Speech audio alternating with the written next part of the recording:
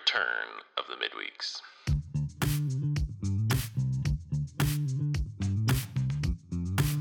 Welcome back. We're at the midweeks, and we are just going to keep rocking with the book of 1 Samuel. I'm loving this book. The more I dig into it, the more I enjoy it, and I hope you're getting blessed from it as well. We're doing a close reading of the book, so we're going line by line. We're trying to see everything that God has put on this book. Well, not everything. You may have noticed I'm not a big archaeological fact buff. I'm more of a reading this book for the themes and theology and character that's coming out of it. I think I'm reading that faithfully to the Bible. I don't think that it's primarily meant to be a resource for archaeological information. I think it's primarily meant to be a communication from God, a revelation of his character, and a revelation of human nature, as well as a chronicle of God's dealings with the world as he invades the fallen world in order to redeem it through Abraham, through Israel, through Christ and his church. I think that's the story of the Bible. So anyhow, what we've been saying is that this book is about the formation of the kingdom of Israel as it transitions from judges to the kingship. It's about the lives of the early kings and their relationships with their sons. It's ultimately about two things. It's about character studies of faith. All the Old Testament is about the righteous shall live by faith. That's what Paul says. The righteous shall live by faith. That's the theme of the Old Testament, even with all the laws and stuff.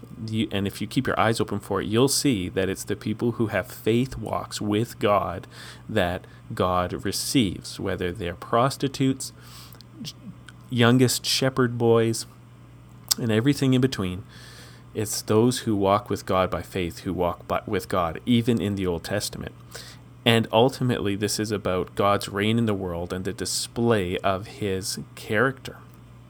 So, without further ado, we're going to get into one of the most famous stories in the Old Testament, which is the story of David and Goliath. And one of the things, before I start reading this, I just want to let you know that some scholars have said that this story is evidence that the Bible is just not a continuous story, but chunks of stories stapled together, taped together roughly, but there isn't a single unifying voice through this story. And the reason is because we just met David in the last chapter, and then it seems like we're meeting David afresh in this chapter, and it seems like Saul doesn't know who David is all of a sudden. And so some people have looked at this and said, aha, the Old Testament is just a bunch of bits of stories roughly glued together. The only way to understand the Bible is to tear these bits apart and see what each person was trying to say. But I'm going to advocate for a unity of the stories of the Bible and suggest that the way that this is put together is more about themes and presentations than about necessarily giving us the most detailed timeline possible. It's more about speaking through presentation than giving timelines. Okay, so this is a long chapter, it's really long, so I'm just going to read and then make comments. I won't read the whole thing first. 1 Samuel 17, starting verse 1. Now the Philistines gathered their armies for battle, and they were gathered at Soko, which belongs to Judah, encamped between Soko and Azekah in Aphes Damim. And Saul and the men of Israel were gathered and encamped in the valley of Elah, and drew up in line of battle against the Philistines. And the Philistines stood on the mountain on the one side, and Israel stood on the mountains on the other side, with a valley between them. Okay, so here's the presentation. We've left the whole scenario with David ministering to Saul, and now we're just in a completely other scenario. And notice it doesn't give us a time frame. It doesn't explain what's going on, so there could be some time change here. Whatever it is, we are now in a completely different scene. And we've zoomed out to see entire armies gathered together. We don't know what precipitated this battle or whatever. We knew that Saul fought the Philistines his entire life, but we have this valley presented, and the Philistines are on one side, and the Israelites are on the other. Why isn't anything happening? Well, here's why. And there came out from the camp of the Philistines a champion named Goliath of Gath, whose height was 6 cubits in a span, and he had a helmet of bronze on his head, and he was armed with a coat of mail. And the weight of the coat was 5,000 shekels of bronze, and he had bronze armor on his legs and a javelin of bronze slung between his shoulders. The shaft of his spear was like a weaver's beam, and his spear's head weighed 600 shekels of iron, and his shield bearer went before him. Okay, so let's pause there. So we get this picture of this Philistine giant. And some people have suggested, and it might be true, that he is being presented kind of like this giant serpent again. Do you remember the first person Saul fought was Nahash, and his name means snake? And now we are meeting another snake. It's this giant snake. It's this giant person who's covered in scale mail, so he would look like a big serpent with all his armor on. And he's got this weaver's beam, which probably means that the beam was notched for grip, the way a weaver's beam has things around it for helping with the weaving.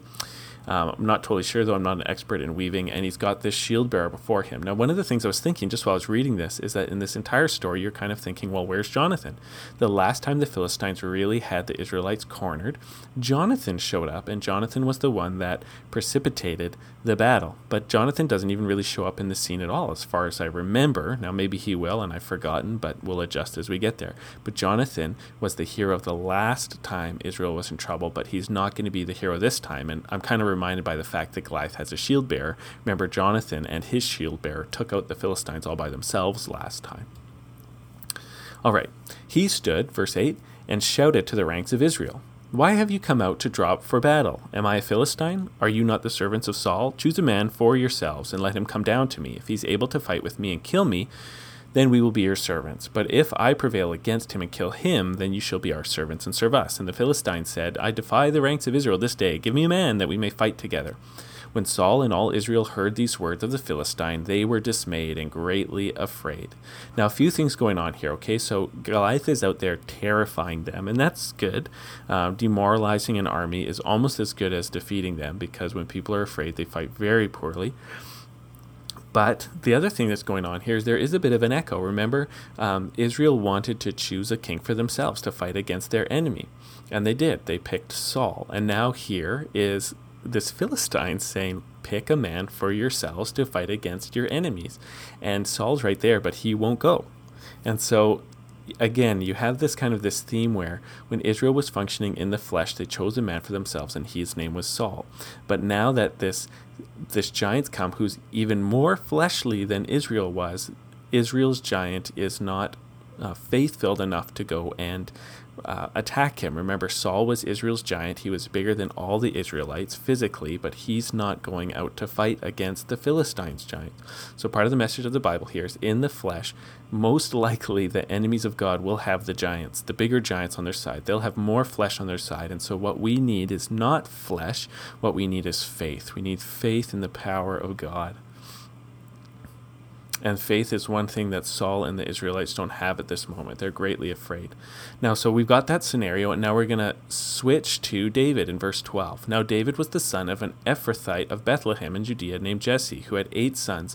In the days of Saul, the man was already old and advanced in years. And the 3 oldest sons of Jesse had followed Saul to battle.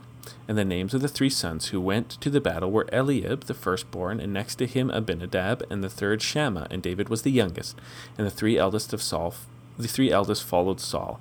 But David went back and forth from Saul to feed the father's sheep at Bethlehem. For 40 days the Philistines came forward and took his stand morning and evening. Now, so we're meeting David again, and some of the reasons scholars think that this is a different unit is because you get so much description of David that we already have in the last chapter. Now, I would say look at how similar it is, and what you're actually getting here is the author trying to weave these stories together. So he's being intentional about presenting these things similarly. Why do I say that? Well, you get the mention of Bethlehem, and that's where Samuel had to go to find David. You get the mention of the 3 oldest sons' name, Eliab, Abinadab, and Shammah, and those are the 3 sons that are named while Samuel was waiting for all the sons to be presented before David came. And then you just skipped over those other sons and went to the youngest, David. So it's the exact same order, 3 named sons, and then skipping over to the youngest son.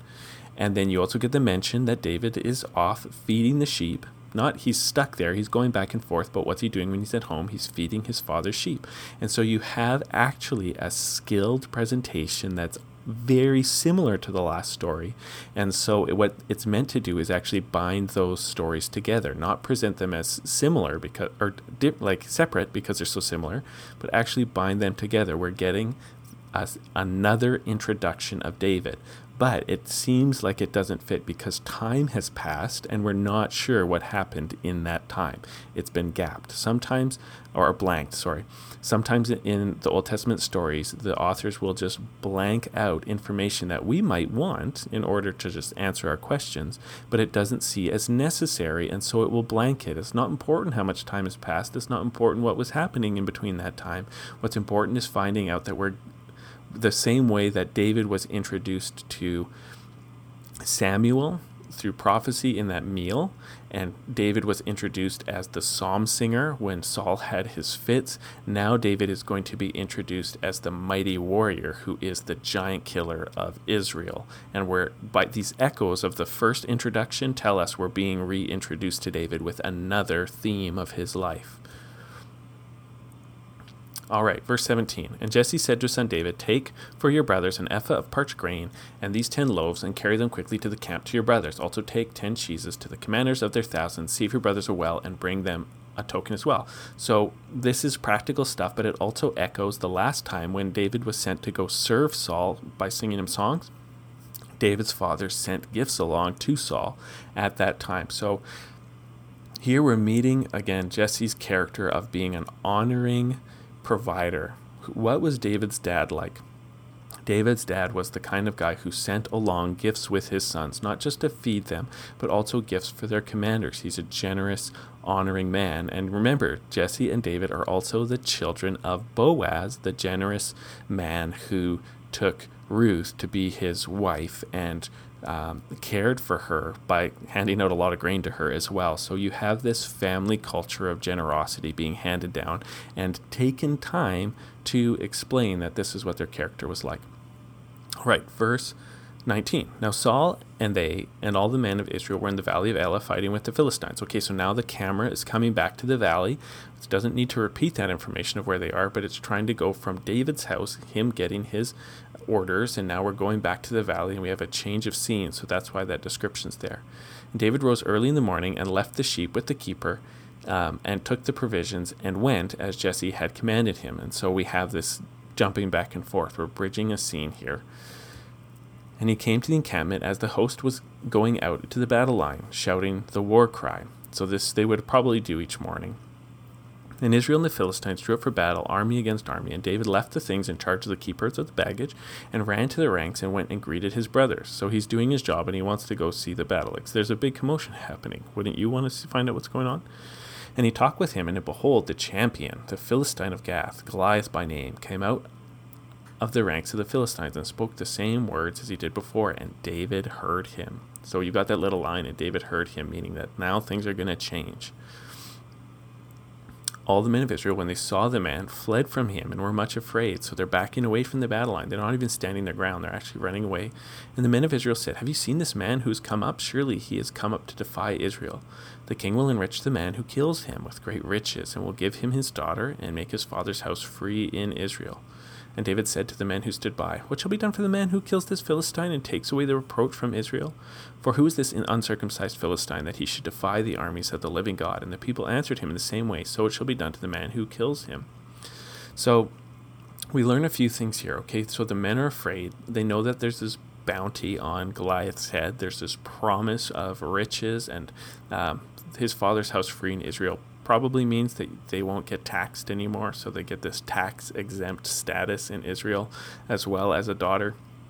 And so Saul, instead of going out, has actually wanting to pay somebody else to do it. Now maybe he's older, and maybe this is just where he is in life. He's not in the one-on-one combat stage. That's fine, but his faith isn't up to this, which is a great call for all of us to make sure our faith is up to what we're facing. And David's just, not only is he somewhat interested in the bounty, but he just can't understand why nobody's attacked this guy yet, because his faith in God is so high. He doesn't understand why Israel wouldn't attack its enemies. Verse 28. Now Eliab his eldest brother heard when he spoke to the men, and Eliab's anger was kindled against David, and he said, Why have you come down, and with whom have you left those few sheep in the wilderness? I know your presumption, and the evil of your heart, for you have come down to see the battle. And David said, What have I done now? Was it not but a word? And he turned away from him towards another, and spoke in the same way, and the people answered him again as before. So one of the themes of the Bible is older brothers not being so great. You might remember the story of Jacob, where the older brothers did not participate with the calling that was on David's life, and tried to really get rid of Jacob, but of course God's calling persevered through that. And so now we have here Eliab, the older brother, who is also not receiving David's faith as a good thing, but actually presuming evil in his heart, that David might just be here to watch people get killed, to watch the bloodbath. He's just there to gawk at the bloodbath, which isn't true. But Eliab, he's there, and he's not full of faith, and he might remember that David's been anointed recently and might be a little bit jealous, and so he's saying, get out of here, scram, you're just here for bad reasons. He doesn't see God's hand on this guy's life. So, next, when the words that David spoke were heard, they repeated them before Saul, and he sent for him. And David said to Saul, Let no man's heart fail because of him. Your servant will go and fight the Philistine. And Saul said to David, You are not able to go against this Philistine to fight with him, for you are but a youth. This man has been a man of war since his youth. Okay, so here is Saul, and we get to see his heart. David says, I have faith to do this. You've put this bounty on his head, and so you've called somebody else to fight this guy, and so I'm your man. I will do the fighting. And when Saul sees it, he views according to the flesh. He says, You're just a youth, and this guy's a big fighter. But David said to Saul, Your servant used to keep sheep for his father, and when there came a lion or a bear, and took a lamb for the flock, I went after him and struck him and delivered him out of his mouth. And if he arose against me, I caught him by the beard and struck him and killed him. Your servant has struck down both lions and bears, and this uncircumcised Philistine shall be like one of them, for he's defied the armies of the living God. And David said, The Lord who delivered me from the paw of the lion and from the paw of the bear will deliver me from the hand of the Philistine. And Saul said to David, Go, and the Lord be with you. So here's David's faith. It's not a blind faith. It's a faith that's been tested before in battle against animals, and David knows that his God will provide because he hasn't died yet with all of the risky fighting he's been doing. And so he's a young man of faith. A youth in Hebrew can be anything from quite a young child through teenage years. So he's a youth, but he might be like a very physically adept teenager at this time. And so they're pretty dangerous people if they know what they're doing. But he says, look, I've done this before. I've killed bears, I've killed lions, and my God will do the same thing to them. And so somewhere along the lines, he persuades Saul, and so Saul says, okay, the Lord be with you. And maybe even Saul's faith is starting to rise because of David's faith. Verse 38, Then Saul clothed David with his armor, and he put his helmet of bronze on his head and clothed him with a coat of mail, and David strapped his sword over his armor, and he tried to go in vain, for he had not tested them. Then David said to Saul, I cannot go with these, for I have not tested them. So David put them off. And he took his staff in his hand and chose 5 smooth stones from the brook and put them in the shepherd's pouch. His sling was in his hand, and he approached the Philistine. Okay, so I just want to do a little think with me moment here. So David has the opportunity to take Saul's armor, and he doesn't want to, and it says because he hasn't tested them. Now, if you've watched VeggieTales, they present it as Saul's armor being really big, and David, because he's a youth, doesn't fit into it, but that's not what the scripture says. It's not because David doesn't fit into it, it's because he hasn't tested them. And so essentially what the idea is, he doesn't know what it's like to fight Mortal Kombat in this armor, and so to wear it would make him feel awkward, would distract him from facing the enemy, because he wouldn't know how the armor would constrain him or enable him to fight better. And so instead of taking this armor, he just wants to go with what he's always gone with. Now, there probably is some symbolicness to this where Saul says, it's almost like Saul saying, why don't you fight Goliath the way I've been fighting?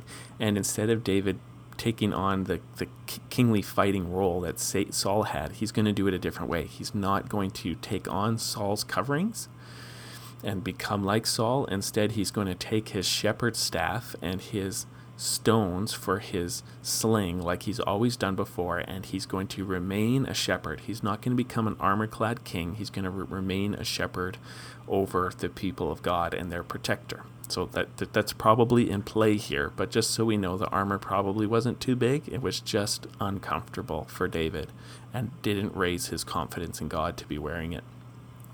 Verse 41, and the Philistine went forward and came near to David, and a shield-bearer in front of him. And when the Philistine looked and saw David, he disdained him, for he was but a youth, ruddy and handsome in appearance. Press pause. Remember when Samuel first met David? They had that similar description of being ruddy and handsome in appearance. So now we've shifted our perspective to Goliath's perspective, and we see him seeing David for the first time. And just like Samuel, they notice his physical appearance. And for Goliath, this is something that just makes him want to laugh and be offended, which is actually his weakness. The fact that he would underestimate David's God by what he sees is the problem. And Saul's doing the same thing. Originally, you can't fight him because you're youth. He underestimates what God can do because he's thinking according to the flesh instead of according to faith.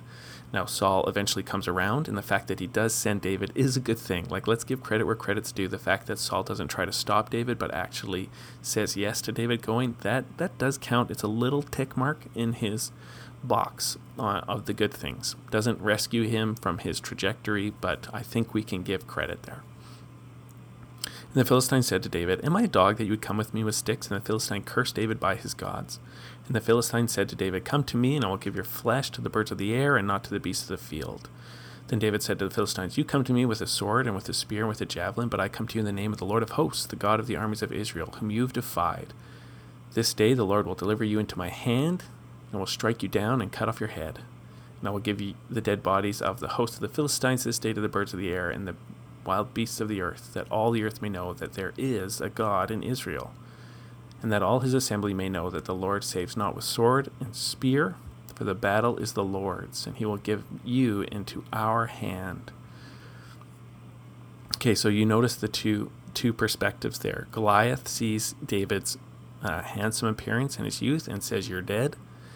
David sees Goliath's mocking, and he sees his God, and he says, you are dead, and actually other Philistines are dead. So Goliath just says, I'm going to kill you today, and David says, I'm going to actually give you and your army to the birds today. So there's like a heightened intensity here, but you can hear the difference of the perspective according to the flesh and a perspective according to faith. When the Philistine arose and came and drew near to meet David, David ran quickly towards the battle line to meet the Philistine. So here David's rushing the Philistine. There might be some wisdom in that because usually the armor bearers would be carrying some kind of javelin or spears.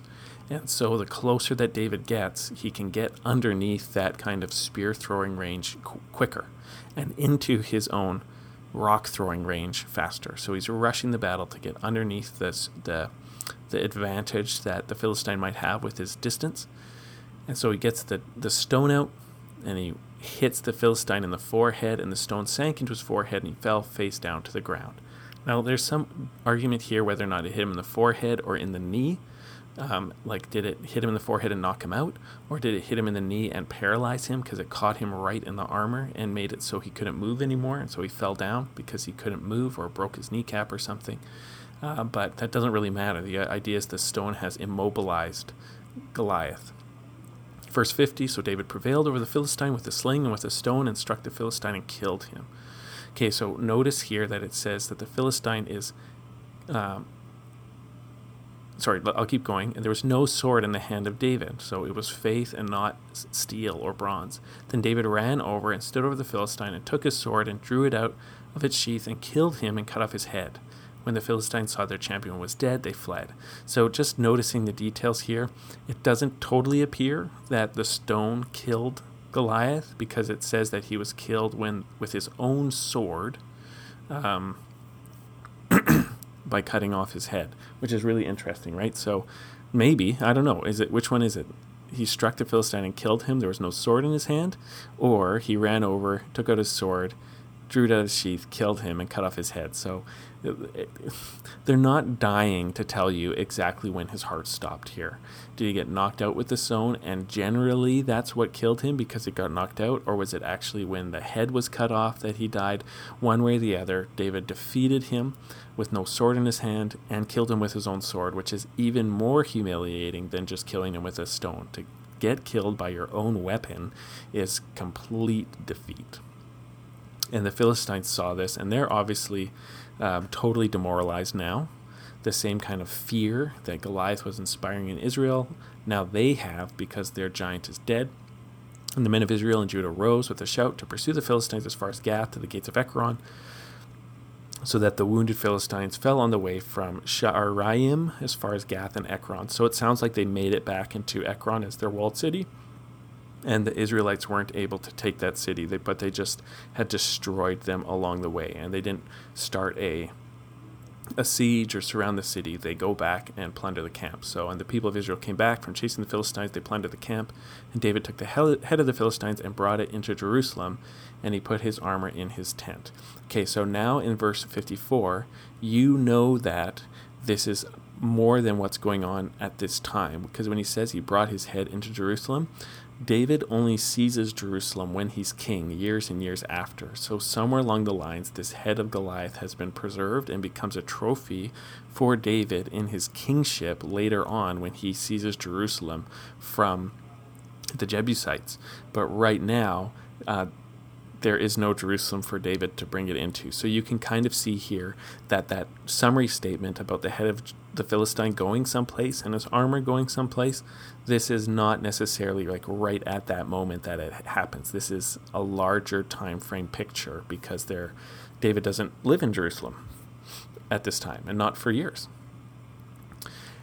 Verse 55, as soon as Saul saw David go out against the Philistine, he said to Abner, the commander of the army, Abner, whose son is this youth? And Abner said, as your soul lives, O king, I do not know.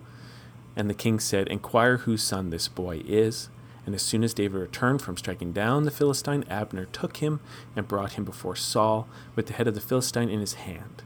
And Saul said to him, whose son are you, young man? And David answered, I'm the son of your servant Jesse the Bethlehemite. And that's the end of the chapter. So again, we have this summary paragraph. We go back to Saul's perspective, and you have this amount of time that doesn't line up with the story that just happened perfectly. Because remember, it says when he saw David go out, so as soon as David leaves Saul's tent, he starts inquiring, who is this guy? To Abner, who's the leader of his army. And Abner doesn't know who he is, which is possible. There'd be lots of youth coming and going in Saul's service, and it'd be very easy for Abner not to know somebody's name or even know that they've met him before. This is years of battle later. Saul was adding people to his entourage all the time. And so it's totally possible that even though David had come to sing songs to Saul before, that neither one of them, even though Saul loved him, that something's gone wrong. That maybe either that was for a time and this is years later, or that this is how they see people. They just see the people in the army as just not individuals, and they just don't know who this guy is. Or Saul kind of remembers who this kid is, but doesn't remember his family or his background. So he's saying, whose son is this youth? So he's wanting to know his family and his background. He might remember who David is, but he doesn't actually know these familial connections. And so he really wants to know, like, who is this guy? Who, if he beats Goliath, whose family am I now going to be married to? I promised a daughter to this guy. So who am I about to bless and become connected to politically? And Abner doesn't know, but Saul might remember a little bit. But it's unclear, and it's not the point. But we do have this declaration at the end, I'm the son of your servant Jesse from Bethlehem, the Bethlehemite. And so there we have it. We have the longest introduction to David as the warrior king of Israel, who isn't a king like Saul and has faith and fights the battles by faith and not according to the flesh. And this is a great call for us. Ultimately, Jesus is the great giant killer. He's the one that bound the strong man in order to plunder his goods. Jesus says, and he's bound Satan in order to plunder sinners out of the kingdom of darkness to be children of the kingdom of light. And For us as well, though, we follow in David's and Jesus' footsteps of being called to live lives of radical trust in God and not looking according to the flesh. And so if there's an application for us, this would be it. We're called to live by radical faith in God and not according to the might of the arm of man.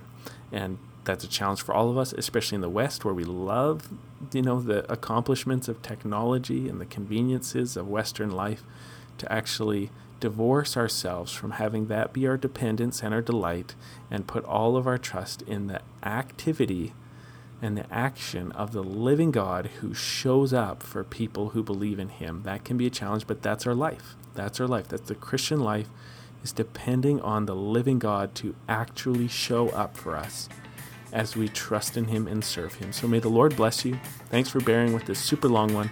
I hope you're edified in the name of Jesus.